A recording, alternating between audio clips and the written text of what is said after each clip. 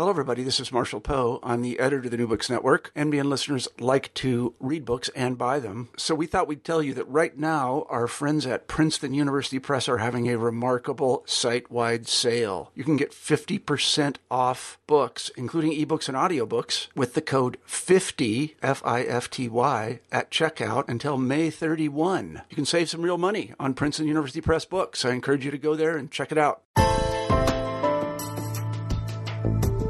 Hi, and welcome to New Books in Genocide Studies, part of the New Books Network of podcasts.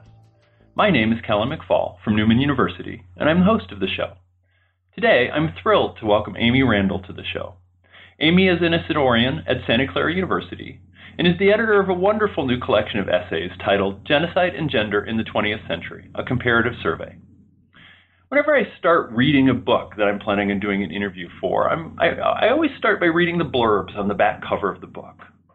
And on Amy's, Dirk Moses, a historian and scholar in genocide studies, Dirk Moses writes, "The gender and genocide in the 20th century is, quote, the volume for which the field has been waiting," unquote.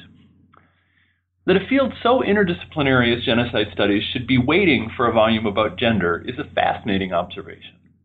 The book deals with this disciplinary question at length, but it does so in the context of a series of wonderful essays that ask specific questions about specific genocides. And so you get both a broad discussion of methodology as well as detailed treatment of individual case studies. It's a really excellent book, one that I'm already planning on using the next time I teach comparative genocide. And I'm really looking forward to having a chance to talk with Amy about the book. So with that, Amy, welcome to the show, and thanks for joining us on New Books in Genocide Studies. Thank you so much for letting me be a part of this series. I'm really happy to contribute to it.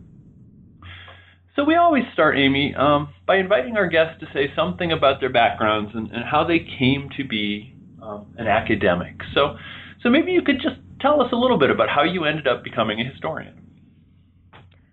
Yeah, so I was interested in Russian literature and the Russian Revolution in high school. So when I went to college, I pursued Soviet studies. And as a part of that, I traveled to the Soviet Union in 1987. And this was a very exciting time. It was when Soviet leader Mikhail Gorbachev was promoting perestroika, restructuring, and glasnost, translated as greater openness, in an effort to save the Soviet system.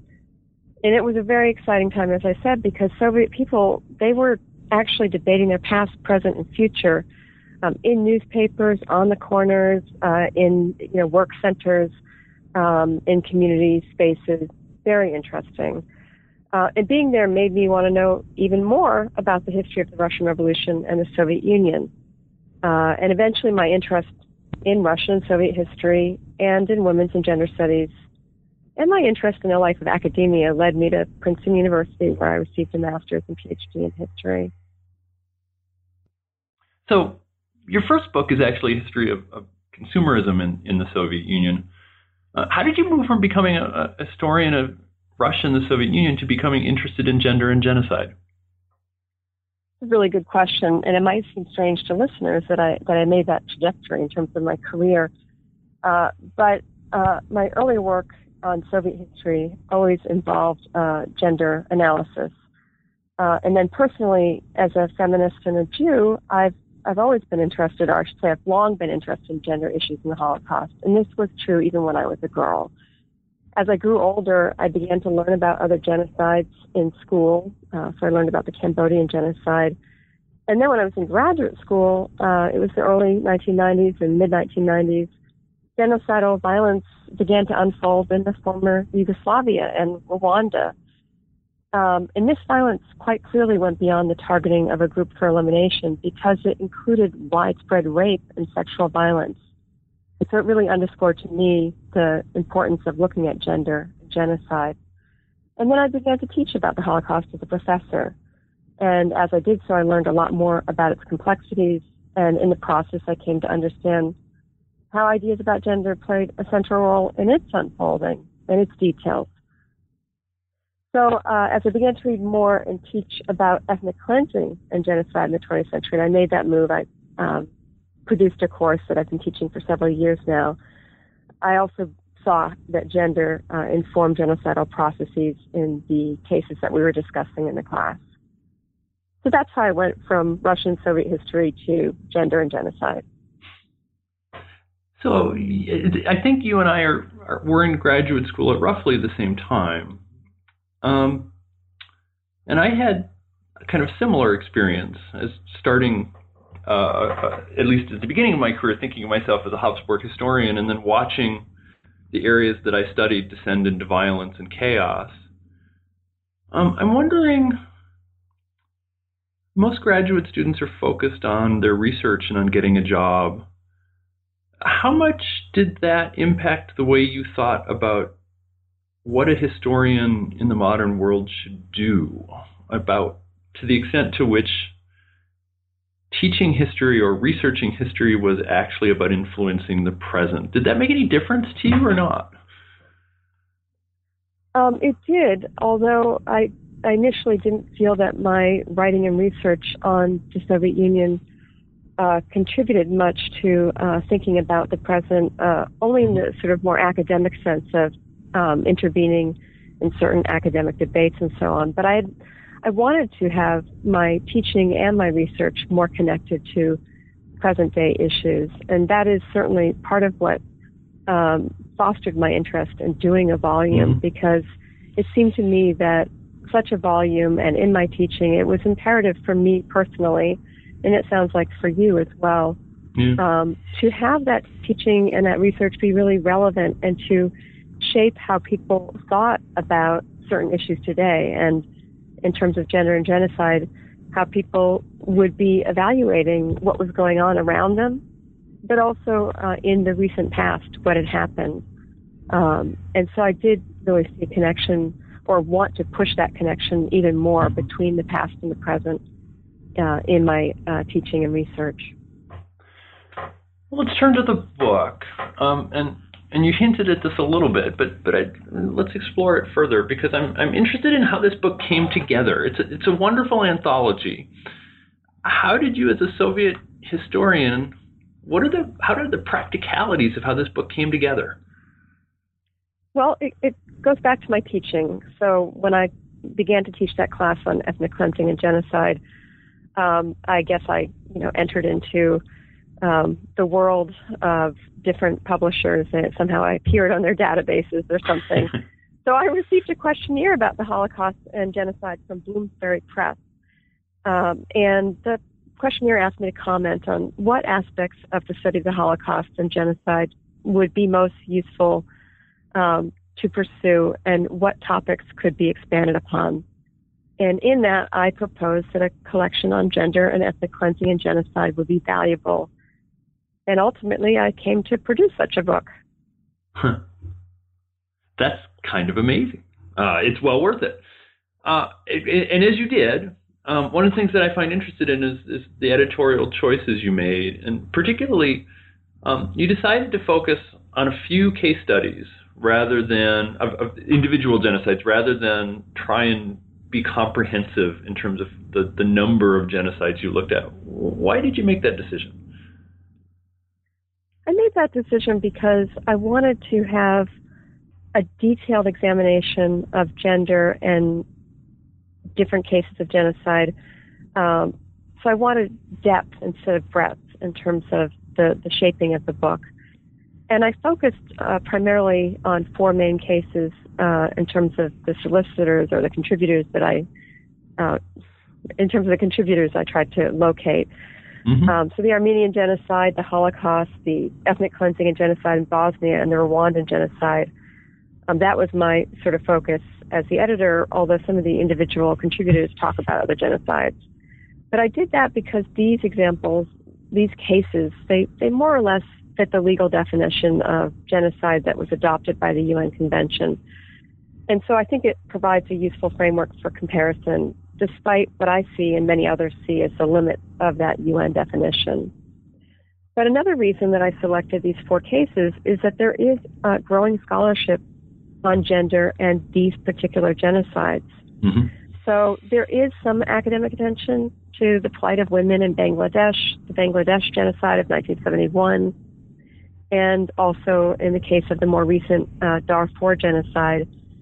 But gender scholarship on other examples of 20th century genocidal violence is much more limited.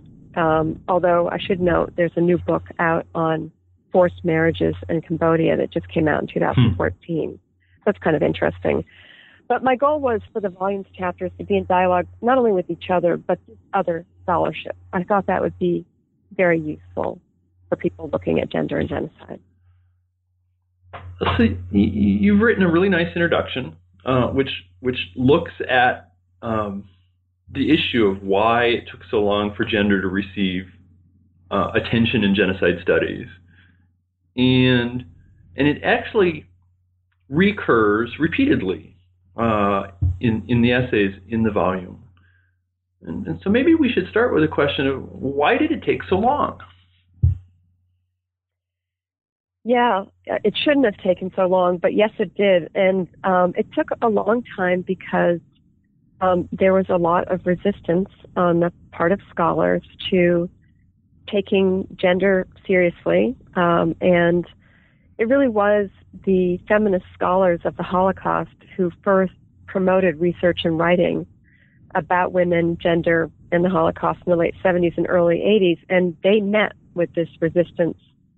Their scholarship was ignored or greeted with hostility by many academics and others. And from the perspective of the critics of this approach, I guess it seemed that it seemed unimportant that women had particular experiences as women, given that all Jews, whether male or female, right, were subject to the murderous anti-Semitism of the Nazi regime. Drawing attention to gender and women's experiences, some feared would trivialize the Holocaust, or some even argued that it would politicize the Holocaust by subjecting it to a feminist agenda. And other people worried that this scholarship would promote a kind of comparative victimhood, right? So, for example, the idea that people would make arguments that women had it worse than men during the Holocaust. But it's important to keep in mind that some of this resistance needs to be understood in the broader context in academia of resistance to women's history and women's studies and the study of gender. So the first generation of feminist scholars of the Holocaust, they kept at their research and they made a compelling case for why women's voices and experience and gender as a framework for analysis, why it needed to be incorporated into the study of the Holocaust. And scholars who studied the Armenian genocide, partly because of the dialogue between some of the scholars involved in both study of the Holocaust and the Armenian genocide, but they also began to address gender issues in their research. I think the genocidal violence in Rwanda and the former Yugoslavia in the 1990s, so that really drove home the importance of using gender as a lens for analysis. So that's when we see a real proliferation of scholarship on gender and genocide. You mentioned the issue of definition a few moments ago. How does consideration of gender, how does or how should or how might consideration of gender impact our sense of how genocide should be defined? Yeah, I think that it can help us to identify cases of genocide. And the study of gender can just help us in general understand genocide better. So not only the definition, but the causes of genocide, the processes, the aftermath. It sheds light on how discourses of femininity and masculinity, gender norms, understandings of female and male identities have contributed to victims' experiences to and experiences of and responses to genocidal violence, as well as perpetrators' motivations for and tactics of destroying another group. Gender analysis sheds light on how the gender dynamics that organize the economic, political, social, and familial spheres within perpetrator and victim societies, how those dynamics contribute to the unfolding of genocide. It sheds light on the powerful deployment of gender in propaganda during a case of genocide. It sheds light on how gender norms can shape the aftermath to genocide. For example, if we think about international responses to conflict, and so much more. So I think it contributes to how we identify and define genocide, but also, how we understand the genocidal processes in more detail. One of the names that keeps coming up in these interviews that I do about the definition of genocide, and it makes sense, is Raphael Lemkin, who is the person who was most important in pushing through the passing of the UN Convention on the Prevention and Punishment of Genocide. As Lemkin tried to get the international community to adopt the Genocide Convention, did he consider gender? Well, he didn't explicitly consider gender, but he did something important in his definition of genocide because he argued that it was more than mass murder. And in his opinion, non-lethal techniques of destruction could be deemed genocidal insofar as they were part of a broader coordinated plan to eradicate a national group. He argued that these non-lethal techniques could include techniques aimed at the, quote, destruction of essential foundations of the life of national groups with the aim of annihilating the groups themselves, unquote. And so in my view, that is speaking to gender, the essential foundations of the life of national groups. And what do I mean? I guess that could be confusing to some listeners. So for me, it speaks about gender because if we think about, for example, sexual violence against women, it's a strategy for destroying not only individual female members of a group, but also for destroying the essential foundations of the life of national groups, according, to Lemkin's definition, because it can devastate women's ability to pursue group reproduction, and that's biological as well as cultural. By causing physical and emotional damage, it can tear families and communities apart when they're forced to watch or participate in this sexual violence.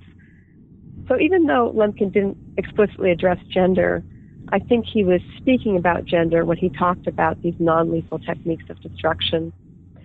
And ultimately, the UN definition that was adopted also did not explicitly address gender, but it did nod to these non-lethal techniques of destruction that Lemkin talked about.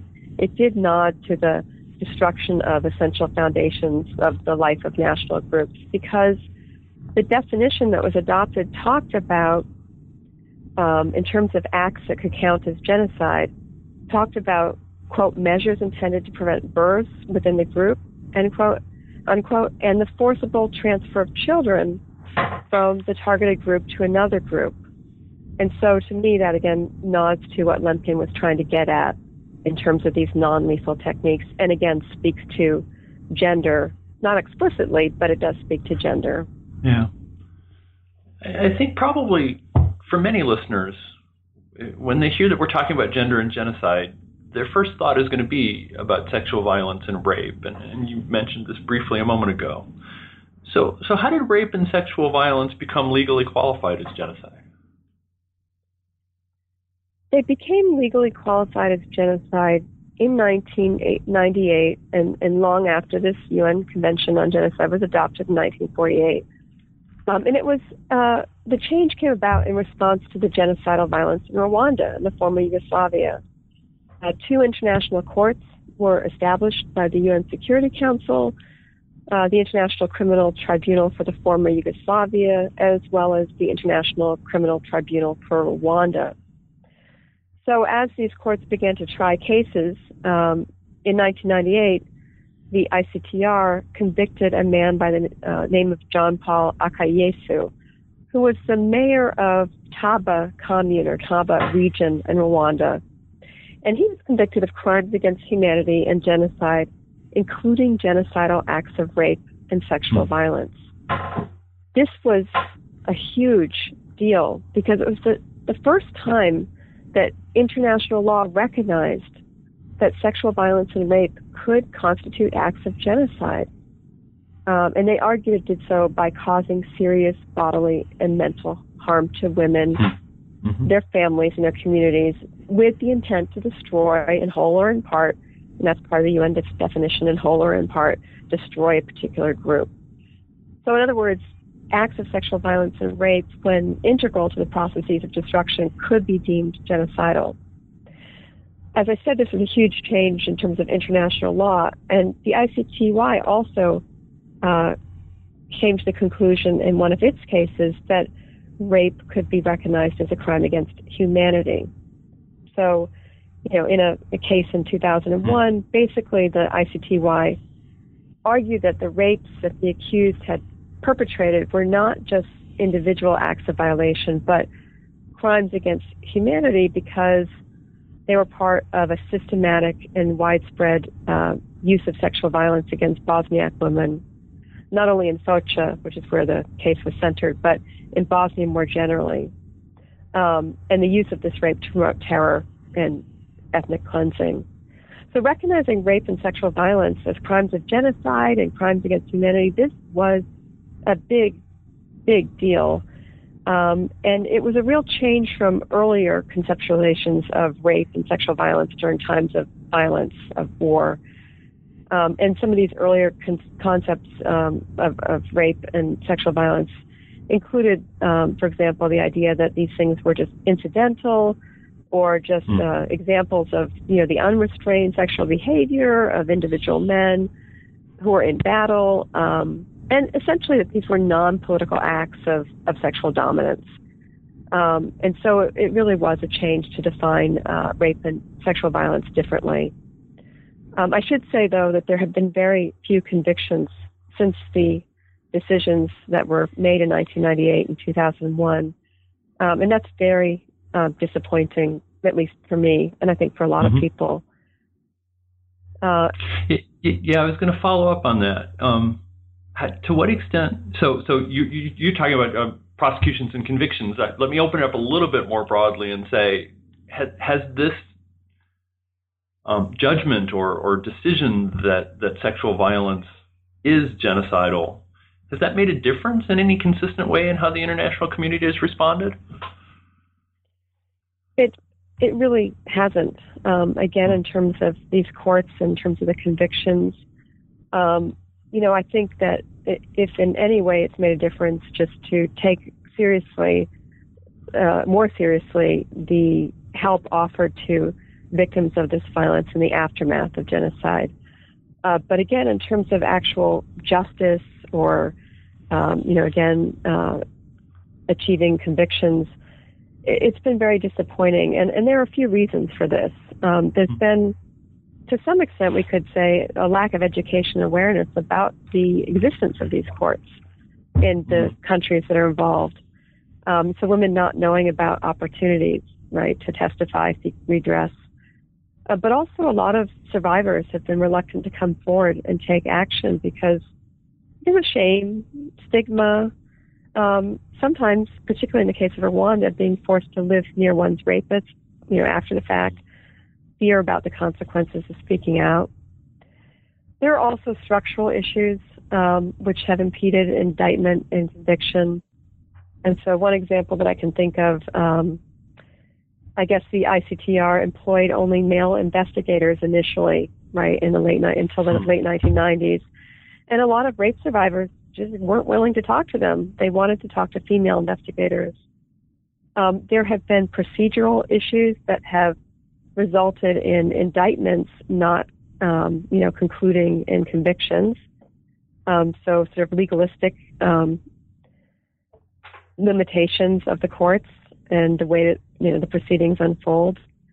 There have also been limitations, I think, in terms of even the efforts at indictment and in conviction, because some victims of sexual violence haven't been recognized. So if we think about Rwanda, of course, Tutsi women have been recognized as victims of the sexual violence. But it turns out that a fair number of Hutu women were also subject to sexual violence.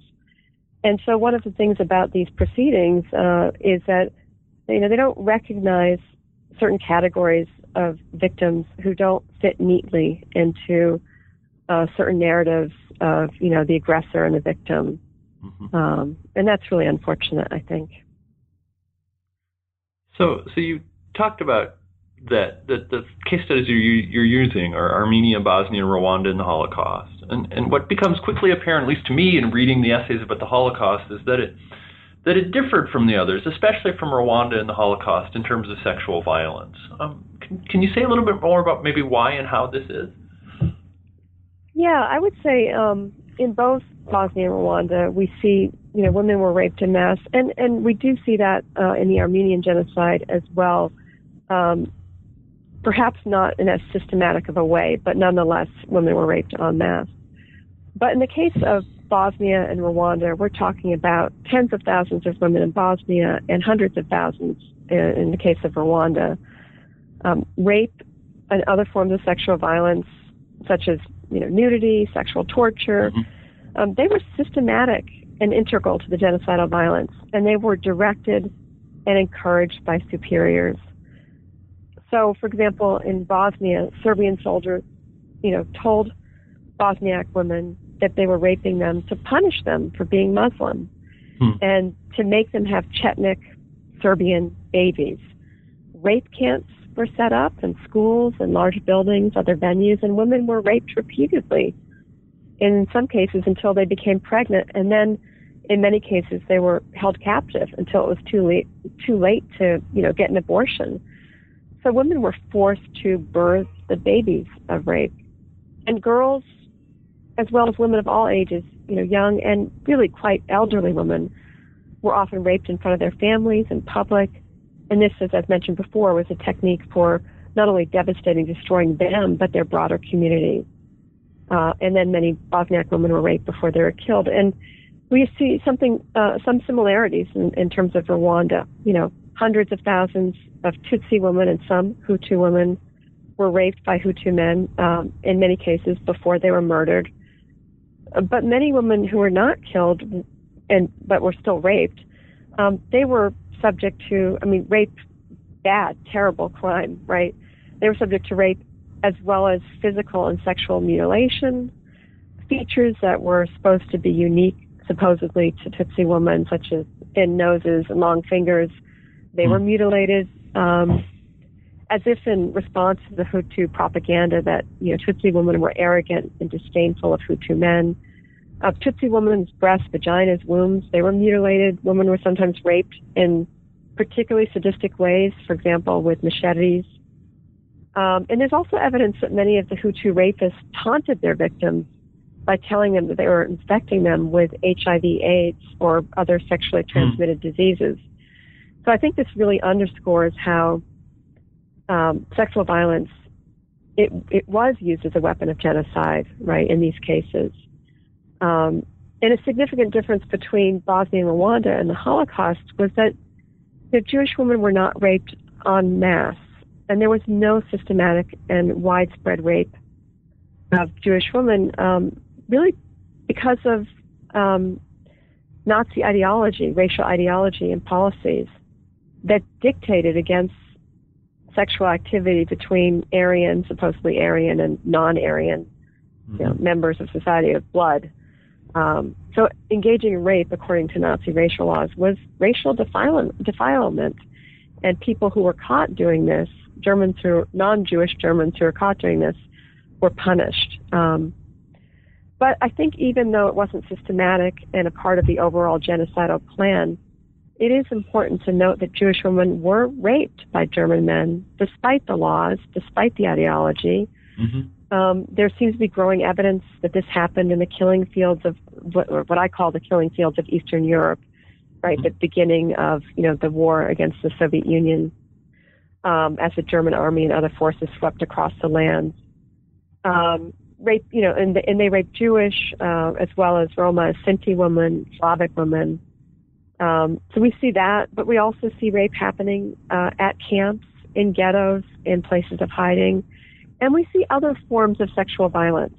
Women were, shaved, for example, when they arrived at the camps, which many women understood as a terrible sexual humiliation. They were forced to undress in front of men. They were prodded, poked at, laughed at by them. Many women were also forced to undergo invasive body searches. So, for example, anal and vaginal exams to ensure that they weren't hiding anything, supposedly. But this was a real violence inflicted upon them. And then Jewish women were subject to forced abortions, forced sterilizations, and medical experiments. And so again, I think we really need to be careful to note that yes, it was fundamentally different in the Holocaust, but that doesn't mean that Jewish women weren't affected by sexual violence in very significant ways. You mentioned impregnating Muslims with Chetnik children, and that points to the next question I wanted to get at, is what, along with this kind of broad comparison of Bosnia and Rwanda and Holocaust, another conclusion, at least that I reached from this particular section of the book, is the importance of existing cultural understandings of gender in motivating sexual violence and in shaping its aftermath. Can you talk a little bit about that, please? Yeah, I think these essays really do demonstrate that, historically and culturally specific understandings of gender, as well as the interconnectedness with ideas about race, ethnicity, nationality, religion, and sexuality, that they do indeed matter and inform sexual violence as well as its aftermath. So if we take the example of the Armenian genocide, it's very interesting to note that the Turks believed that Armenian women and children were malleable, that their identities were not blood-based, but that their identities were a result of ethnicity and culture. And therefore, in many Turks' views, they could be transformed. Armenian women and children could be transformed and become Muslims, even Turks. So even though, of course, hundreds of thousands of Armenians, including Armenian women and children, were killed, many tens of thousands of Armenian women and children were kidnapped. So they were forcibly taken and incorporated into Muslim households as sexual and non-sexual slaves. And this was part of the genocidal plan to forcibly assimilate these people. And this would result in the elimination of what we might call Armenianness, right? So it might seem like a strange way to pursue genocide because women and children were allowed to live, but culturally specific ideas about nationality, ethnicity, religion, and so on allowed for that kind of formulation and then therefore that kind of strategy. An example of how these historically and culturally specific understandings affected the aftermath of genocide, we can think about post-genocidal Bosnia, where, and this goes back to what you were saying before about the Chetnik Serbian babies, but the belief was that a child's ethnic identity was determined by his or her father's identity, no matter, right, the mother contributed biologically, or that a mother could raise the child in a certain community, ethnic community, religious community. The idea was that these children were from their father, right? And this ultimately led to the marginalization and abuse of children born of rape. And there's one essay that focuses in particular on this. And what's really interesting is it wasn't just the community that rejected these babies because they saw them as their father's babies, but even the mothers themselves considered the babies in many cases to be Serb babies. So it's a very sad story. Well, you also included a section on perpetrators, and you start this out with a somewhat older article by Stephen Haynes. I'm wondering if you could talk about why you picked that article and what it says about perpetrators and gender. Yeah, this is kind of an interesting story in the sense that for years I've been teaching Christopher Browning's book. Listeners might know this book, Ordinary Men, Reserve Police Battalion, Final Solution in Poland. It's a really interesting book, and it examines how it is that, ordinary men, so, in other words, sort of mostly middle-aged family men from Hamburg, Germany, men who were not psychologically deviant or fanatical or even overly ideological, and most of whom were not Nazi Party or SS members, how it is that ordinary men like them became mass murderers in the towns of Poland. And so the article by Haynes addresses this question, and although Browning notes that anti-Semitism played a big role, his analysis focuses on the role that peer pressure and the pressure to conform and the pressure to obey orders from above, the role that these things played in the transformation of these men. And what Haynes does is he expands on this, and he also addresses other issues, but expands on this analysis to say, well, what about the role that gender played, right? Mm-hmm.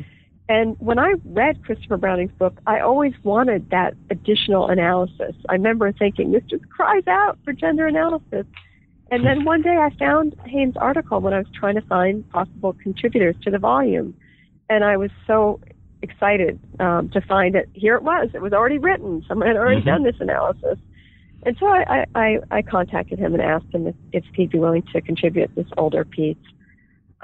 And I think what's interesting about Haynes' article is it makes a strong and convincing argument about how conceptions of masculinity and the relationship of masculinity to the family, as well as the desire to conform to the masculine ideal, how these things played a role in male Holocaust perpetrators' behavior. And also, importantly, he addresses this in their verbal self-justifications. So I really found that very useful, and in terms of an intervention in thinking, again, about this question of how do ordinary men, or even not so ordinary men, because he addresses also sort of top leaders of the genocide, but how it is that they become mass murderers and how it is that gender plays a role in that process. Haynes deals with perpetrators. Adam Jones's chapter deals largely with victims, and suggests that men are often targeted disproportionately, but it often goes unreported, precisely because we assume that casualties in conflicts will be male. Can you talk a little bit about his idea of gendercide and what implications that has for everything from how we should report casualties in conflicts to how we might try and identify possible future genocides? Yeah, I think part of it, his decision to talk about this and talk about genocide, to use that as a concept, is what you were saying, to draw attention to, how men are gender victims, and we don't even think of them in this way because of the widespread assumption that, so he uses this concept of genocide to say that, there's deliberate mass killing of persons of particular sex or gender. And in his research, he's focusing on the particular killing of men. And that this often happens, as he observes and talks about, at the beginning of a genocide. And he talks about this, or it is, a major part of how the genocide can be understood. He talks about genocide versus what he calls root and branch genocide, in which he says that's a situation where it's not gender selective, right? It's the deliberate mass killing of all sectors of a targeted population, regardless of gender and age and so on. So one of the examples of genocide that he talks about, which I think is really compelling, is the murder of millions of men via the Congolese, rubber terror that was instituted by Belgium King Leopold in the late 19th century. And, how research has shown just the, overwhelming number of men who were killed. And we're talking, again, millions of men that we can speak about as gendercide, gender selective killers. But the other piece that I think is important is, what you were, that is this idea that it can be a signal that genocide is going to happen. That is, if we see gender selective killing in a situation of mass violence, that is often a sign that then the perpetrators will move beyond that, the men, and then they'll engage in the more indiscriminate root and branch killings that Jones talk about. And if we think about this, for example, in the Ottoman genocide of the Armenians, it was the male community leaders and elites. It was the men who had been fighting in the Ottoman armed forces who were pulled out. It was the men of fighting age, and Jones talked a lot about it.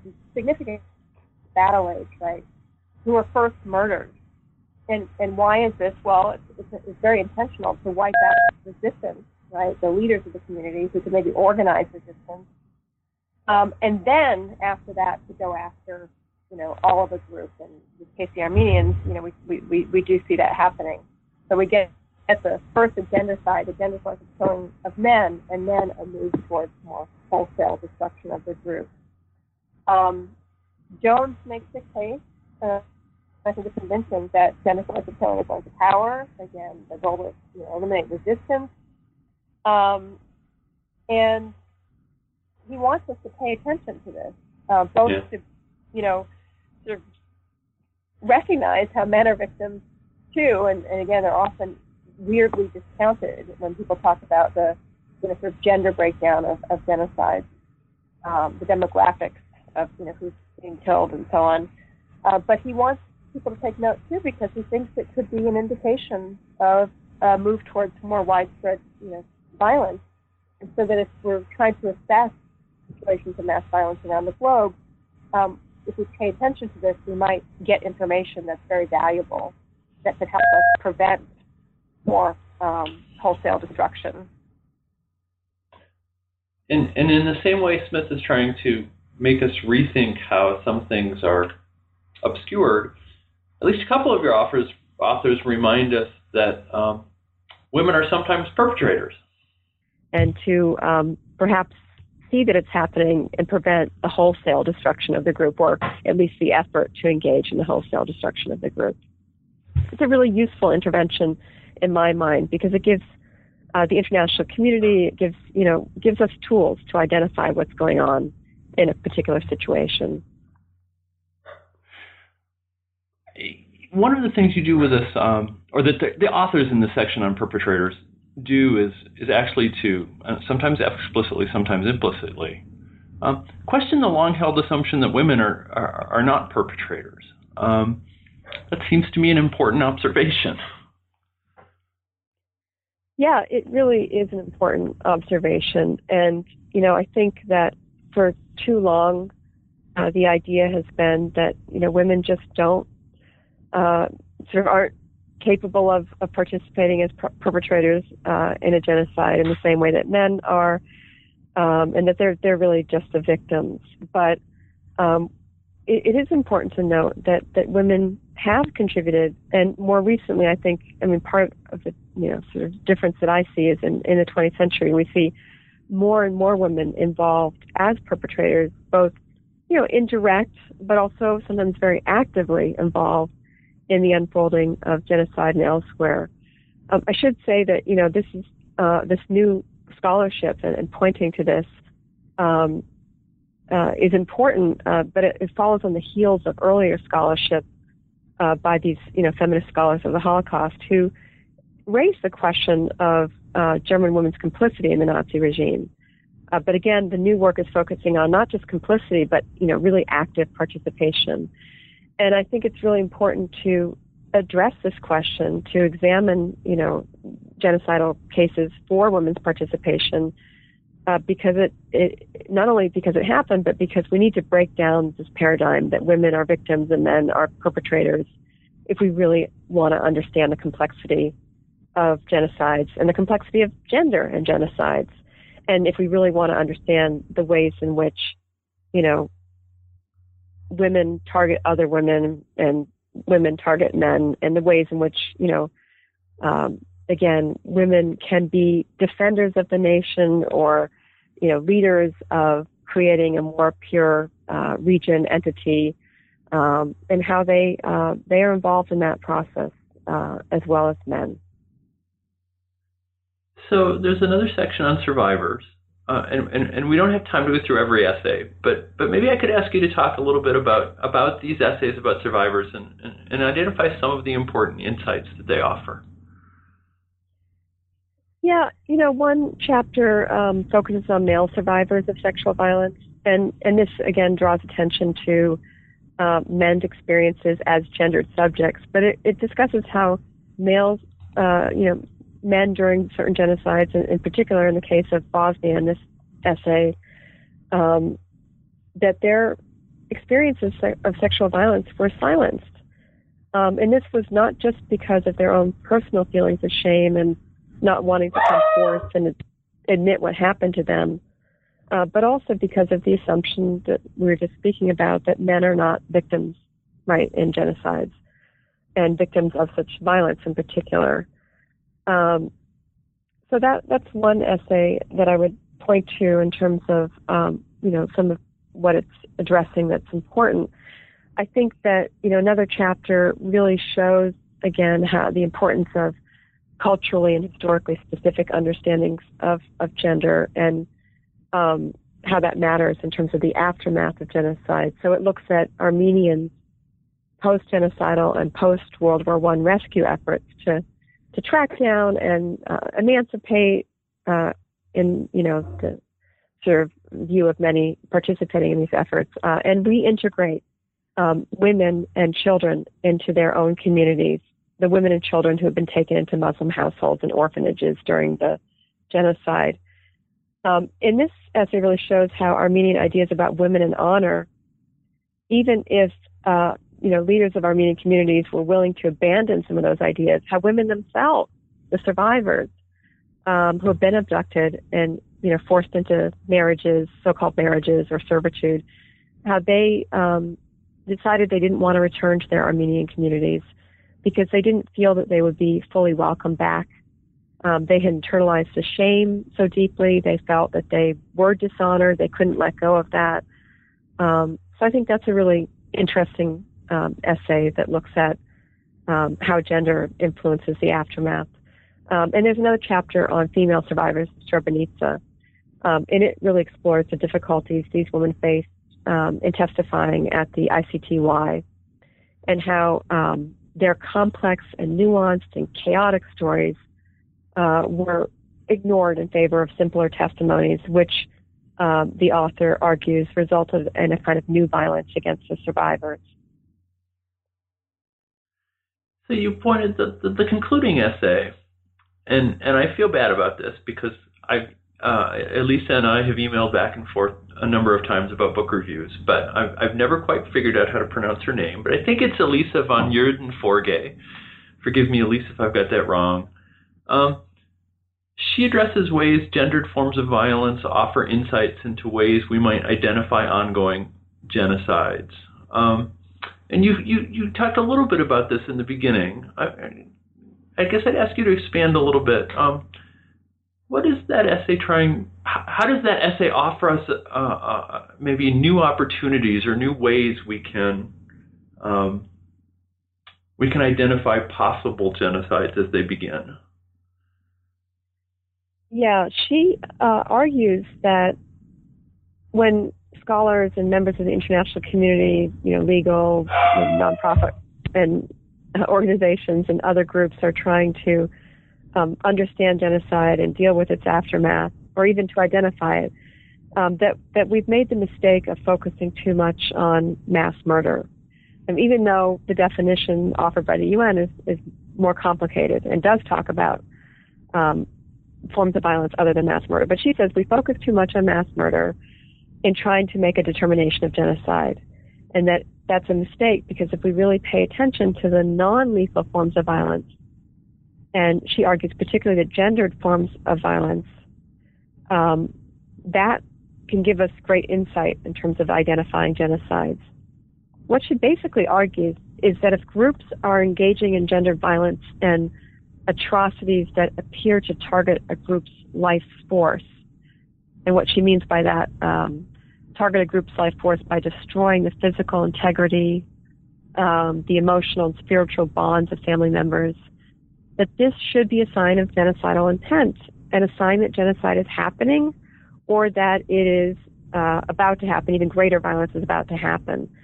And the reason she makes this argument is that she believes that ritualized atrocities that target the life force of a group by destroying the family and community bonds and ties to land and symbols of group of cohesion and the social and biological reproduction of a group, she argues these are common to genocides, despite the local, cultural, historically specific variations. So that instead of reading the crime of genocide in the numbers of bodies and massacres, which she argues we do already, we do that too much. Yeah. But genocide can be read from the bottom up through examples of gendered violence and life force atrocities.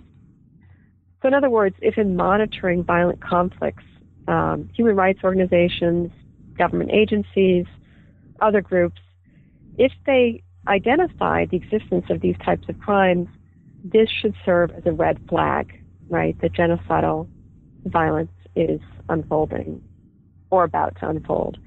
And I think this is a really useful intervention because, again, despite the UN definition that says it's not just about mass killing, we still have that tendency in the international community to be focusing on that in a determination of genocide. And she says, no, right, that's not not useful, and it's really important for trying to prevent genocide to note that this is not useful. We need to pay attention to these other forms of non-lethal violence.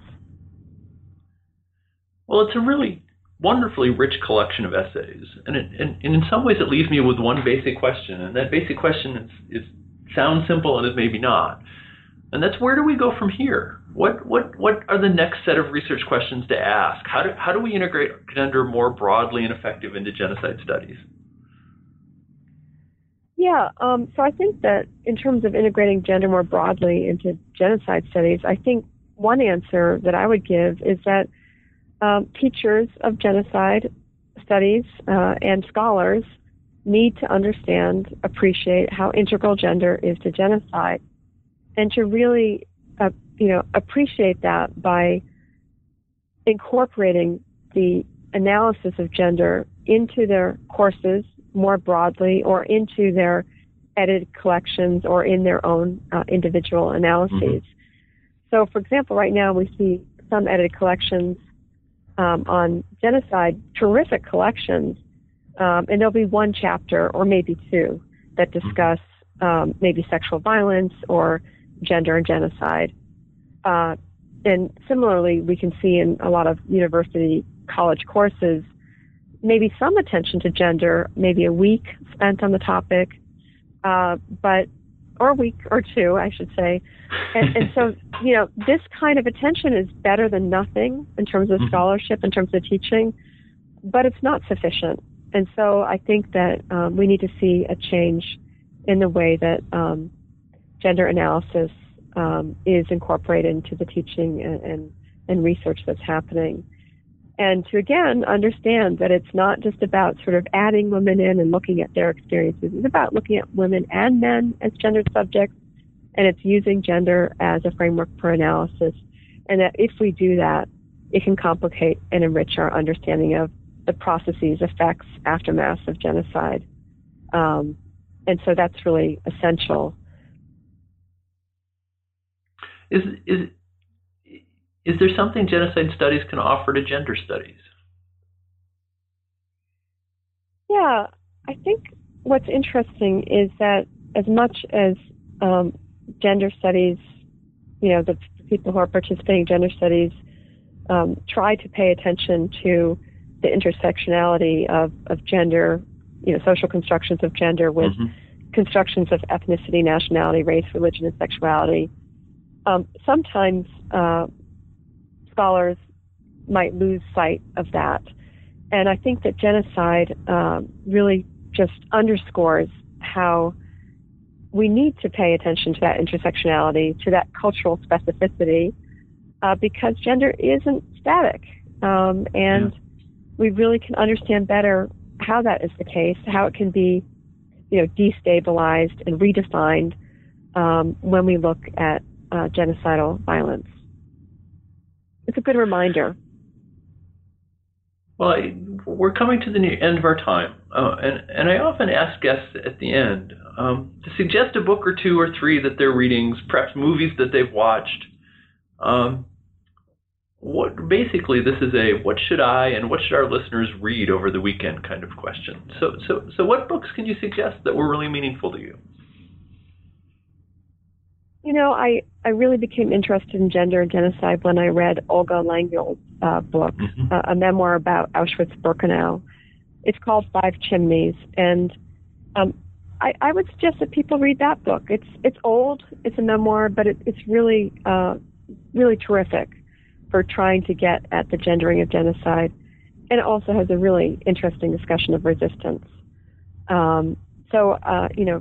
Lengyel talks about forced sterilization, gender violence in terms of medical experiments, in terms of the camp admission process, in terms of surviving in the camp by being, by trading sex for food and so on and so forth. So it's a really interesting memoir. I would also suggest another older book called The Keys to My Neighbor's House, Seeking Justice in Bosnia and Rwanda. It's by Elizabeth Neufer. And it's very accessible. So that's one thing that I like. It's really accessible to non-academics. And she interviewed victims and perpetrators of genocidal violence in Bosnia and Rwanda. And she really helps to, cast get a broader picture of what happened, but also to do so through the eyes of particular specific individuals that we get to know throughout the course of her various chapters. So, for example, we get the story of Husan Nuhanovic, who was a Bosniak interpreter for UN forces in Srebrenica and has been a leading force in trying to bring justice, in terms of international reactions to the Bosnian violence and to what happened in Srebrenica. We get to know him pretty well and what happened to his family. We get to know the story of another character, JJ, a Tutsi woman in Rwanda, really well. And so I think it's a terrific book, again, for being able to offer the broad coverage, but also really personalize it and make it very accessible to non-academic readers. For a more academic suggestion, I would say that Yadina Bechirovic's book, Genocide on the Drina River, which is a new book that just came out, that it's a really interesting book, and in part because of what we were talking about earlier, that if you read genocide from the bottom up, and she does, she looks at what happened in eastern Bosnia more broadly, not just in Srebrenica, that you can clearly see the gendered forms of violence and other patterns of atrocity that show genocidal intent and underscored the genocidal nature of what took place in Bosnia. And she argues that it's more than ethnic cleansing, right, that it really was genocide. And there's still some debate about that. So it's an interesting intervention and very well argued. Yeah, I've used Lengyel in class before. And when I run down the kind of list of kind of the memoirs that form the canon of kind of Holocaust literature, that one doesn't show up. It's a wonderful book. I'm just wondering, do you have any sense of why it seems not to be assigned or read more often? Well, my first response is that usually male memoirs are assigned. And there are so many, good memoirs by men that makes sense on one level. But, it's unfortunate because we really then miss the opportunity to learn, again, as I've been arguing, about gender and genocide, which, affords more complexity and nuances to thinking about the Holocaust. And so Lengyel's book really offers that perspective, and we just don't get that discussion in most of, in the male memoirs. So I think the answer is just that there is a canon, as you said, and it consists primarily of male memoirs. And I hope that can change. I hope that as, the study of gender and genocide grows, and it grows in the field of Holocaust studies as well as elsewhere, that teachers make different selections when they're assigning, books to their students. We'll see. We'll see. We will see. So you started out doing Soviet history, and you've now published a book on gender and genocide. Where are you focusing now? On what's next? One of those two? Are you striding off into yet a third unknown territory? No. I'm returning to looking at Soviet history, in part because I had already started some projects before I undertook the volume on gender and genocide. So I'm going back to some of those projects. And one of the projects is looking at masculinity in the post-Stalin era, and looking at how in the 1950s and 60s, there was actually a real campaign to try to transform men and make them into responsible family men, and men who would be, actively involved in the domestic sphere and in childcare and child raising. So I'm finishing that up, and I also have another project on sexual health and sexual education in the post-Stalin era, and some other things. But I suspect that I will return to the question of gender and genocide at some point in the future. I don't think that I'm finished for this topic, but I'm going to either pursue gender and genocide more or focus on Soviet history. I don't think I could handle a third avenue of study at this point. That'd be too much for me. So I think I'll just leave it at 2 avenues of study. As a division chair, I can recognize the wisdom in focusing your attention on getting something done that you can do. Yes. But thank you so much for being with us. I look forward to reading your new stuff, and I hope that when you finish your project, you'll come back on the New Books Network again, whether on this channel or another one. But thank you so much. Thank you so much. Thank you again for inviting me to be a part of this wonderful series. I really appreciate it. Take care. You've been listening to an interview with Amy Randall, editor of Gender and Genocide in the 20th Century, A Comparative History. If you enjoyed this interview, you can listen to previous podcasts through iTunes or from the webpage for New Books in Genocide Studies, part of the New Books Network of podcasts. I hope you'll join me next time when I interview Andrew Wolfert, author of This Benevolent Experiment, Indigenous Boarding Schools, Genocide and Redress in Canada and the United States. Until then, thanks for the download, and have a great month.